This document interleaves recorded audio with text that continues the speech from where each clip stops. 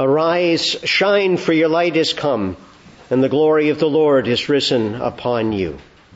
I was reading an old evangelical commentary this week who described the scene there in Isaiah in terms of saying, if you look up, the dawn is just beginning to break, and it breaks first on this highest point, so on the hilltop. And there you have atop of Mount Zion, the city of Jerusalem. And you can see the light just beginning to pour over the rooftops and glint off of things in the city. Meanwhile, the valley down below is still shrouded in darkness. And so those in the valley look up at that light. I suggested that there is a vision to think about as we read those words of Isaiah and think about the lights that's shining. I think as well, though, about the effect of things with the moon as its face is set towards the sun. The face that is facing the sun is the one that shines as we see it. That which is turned away doesn't. And if you know that part of Isaiah, the previous couple of chapters have been some of the challenge to God's people. That even while they're embracing the externalities of His law, while they're doing the fasting and the praying and the observation of the festivals, they're not actually turning their hearts to Him and opening their hearts to what He requires of them. So they go without food and they are miserable for it, but He says, is that really the fast I choose? Is it not that you deprive yourselves because you're sharing what you have with those in need? That you're actually making the sacrifice yourself, but in order to be available to the things I would do through you. There's particularly in chapter 58, out of which He comes with that word that if you would do these things, if you would set yourselves towards me in that way, then your light would dawn. Then you would have that exceeding brightness. Then the glory of the Lord would be upon you. And so there's some sense as we come into that chapter, that now chapter 60, that we've got a city that is open to Him. And this is the vision of the glory of the Lord shining upon that people. You might think about those words of Jesus early on in the Sermon on the Mount, when He says, you are the light of the world. A city set on a hill cannot be hid. Nor do men light a lamp and put it under a bushel, but on a stand, and it gives light to all in the house. Let your light so shine before men that they may see your good works and give glory to your Father who is in heaven. And it is the striking thing about the vision that on the one hand, it sounds like here's the city that's stepping up, the people who are stepping into their own, and they're garnering attention. People are focusing on them. They're receiving the glory, and all of these gifts are coming. And the danger is that we're seeing even there them taking these things for themselves and themselves being the center. But the end of that passage, as we just read it, says that those who bear gold and frankincense, who are bringing them into the city, all of these gifts, shall do so proclaiming the praise of the Lord. The purpose of the light, as Jesus talked about, is not for those who are illuminated to be the center of attention, but for that light to be shining off of their lives and through their lives to give glory to God, to point people in His direction. We're to be filled with God's light that we may live and prosper in Him indeed, but also that we might give hope to those who have none and illuminate for them the pathway to the Lord. We know that it wasn't the light of the city that drew the wise men in, the Magi, as they came on their journey. It was a heavenly light. It was what they were watching in the stars beyond. And I think about that word that's early on in Scripture. I'm drawn back again and again to Psalm 19 in particular, about a witness that's there in creation, that's built into the very fabric of everything that God has made, a witness to who He is, and a light accordingly that shines. Psalm 19 opens, "The heavens are telling the glory of God, and the firmament proclaims his handiwork. Day to day pours forth speech, and night to night declares knowledge. There is no speech, nor are there words. Their voice is not heard, yet their voice goes out through all the earth, and their words to the end of the world. So the Hebrew word there is translated as their line goes out into all the earth, which doesn't make a lot of sense unless you think about a string, like a musical string, and a stringed instrument that is being sounded, and it's the vibration of the sound that goes out. And you think particularly about a frequency of that wave that's beyond what we normally hear with the ears, but you still know it, you still perceive it. Maybe because your dog is starting to howl or something, but a real witness that is there in the created order. The wise men themselves don't hear the words. They perceive things because they're studying the skies, because they're looking at what's going on. I've reflected a little bit in the Annunciator this month, an older reflection on some of this, but about people often picture what the wise men saw as being just this bright star in the sky, this exceedingly bright star. But the strange thing about that is, why would they assume that a Jewish king was born just because there was a bright star? I mean, you get up, you look out, and oh, look at that, there's a bright star, there must be a Jewish king born. Why would you jump to all of that? What is it that sets the scene for that? But also, there's no indication in the story that anybody else has really noticed it. When they get to Jerusalem, things are stirred up, yes, but it's not because everybody's looking at this star, this ball of fire in the sky. In fact, we think of the three wise men. But there are traditions that have brought the number up to as many as 12 coming in. And there's good reason to believe that they didn't just slip in under cover of night, three solitary figures with their camel's hooves kind of damped down so that you wouldn't hear them. But rather they would have come in an entourage. They would have come in some kind of caravan. They would have created a stir riding into town. And they arrive in Jerusalem. Well, the star has directed them somewhat, whatever they've been looking at, but they don't know exactly where they're going. Where would you find a king of the Jews? Well, they arrive at the royal palace in Jerusalem. And to King Herod, that by itself stirs up things. Why are they at the palace? And when the word begins to leak out that they're looking for a king, a rival king, people know of King Herod. You can go back and read something of the story of his cruelty, of his extremities. I've put it in a song reflecting on it, that they know when Herod's restless, that heads will roll. We're told that Herod was troubled and all Jerusalem with him. This is not a quiet thing, them riding in. They've been studying the heavens. They need a little bit of earthly advice, or what comes through the revelation given through the prophets. The scribes, the high priests can say, well, it's Bethlehem. That's what the scriptures say. That's where you need to go. But what were they looking at? What had they seen to that point? I've mentioned a website that I find quite fascinating to look at, one that's on the Star of Bethlehem, BethlehemStar.com, that reflects a little bit more on movement of constellations and such. Maybe some of you are good at following the night sky. I've got a couple of those. The Big Dipper, I know that one, and that's not its formal name. I notice when there's suddenly a brighter star in the sky or a different color. But I really don't know the movements of the stars. I'm not a mariner. Don't go sailing with me. But these are men who were studying. How long were they watching the movement in the sky?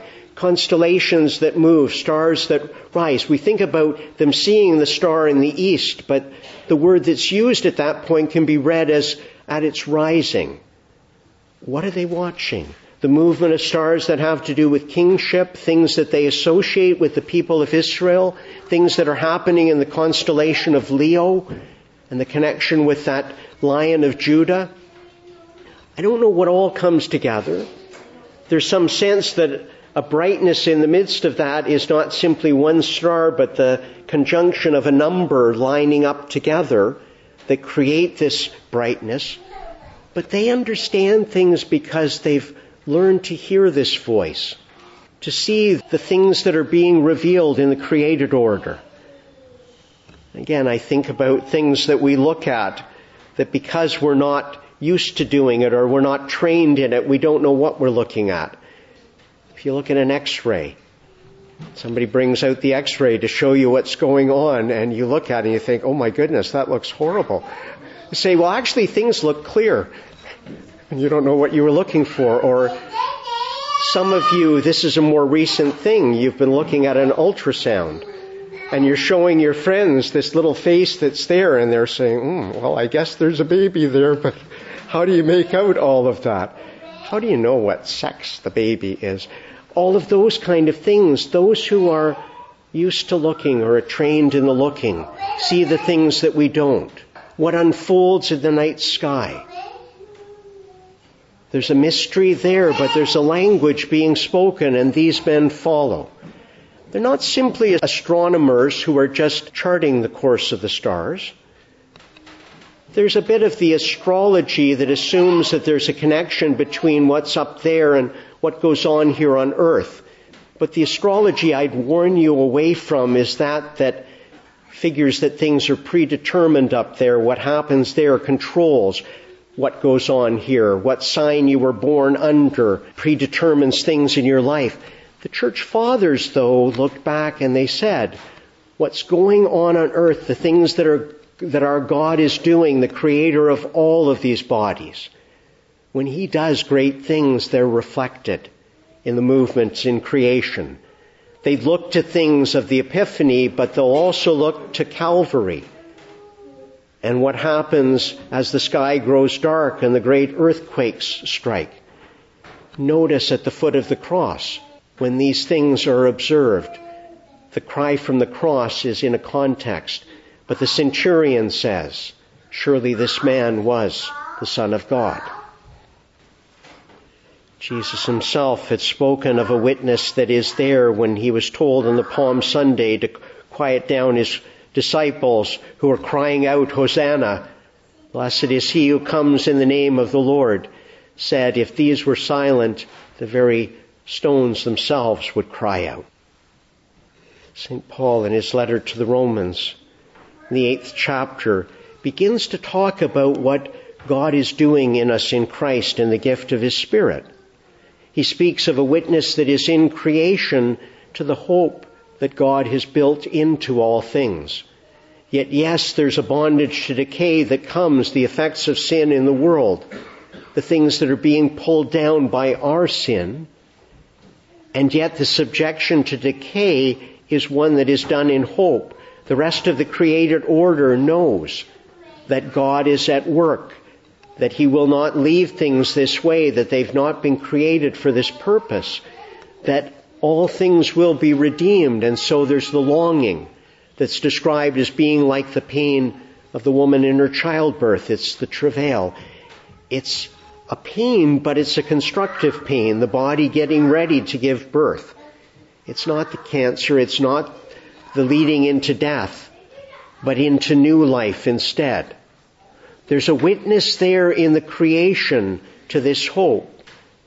And Paul goes on to say, how much more we to whom has been given the Spirit of God, to whom he's given that down payment, that beginning of the life, how much more ought we to be longing for that redemption? How much more ought we to be shining with that light?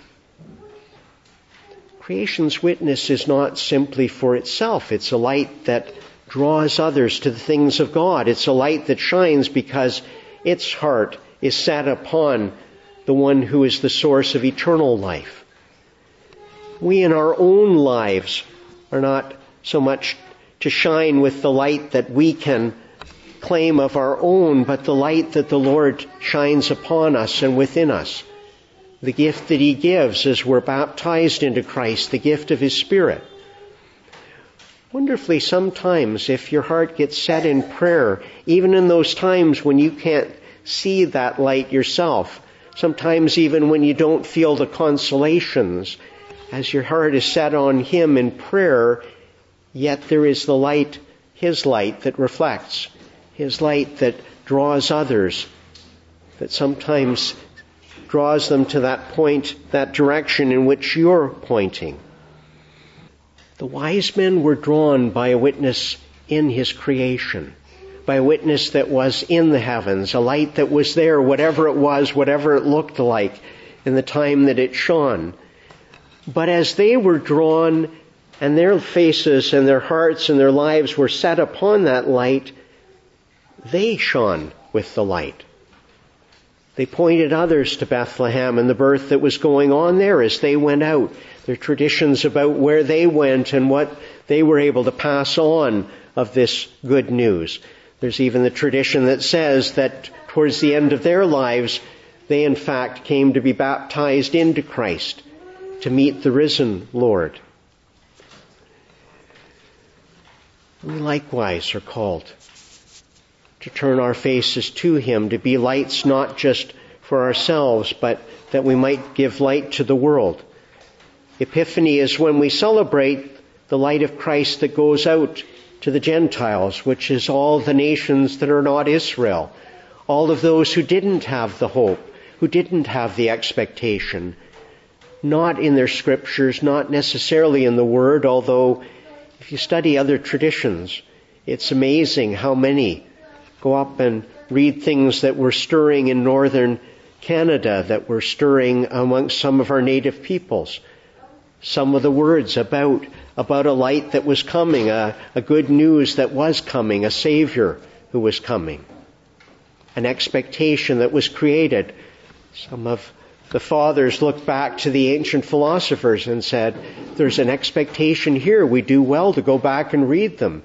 They didn't see clearly that light, but they were pointed there. And they have things to help us in our own seeing and our own articulation of that faith.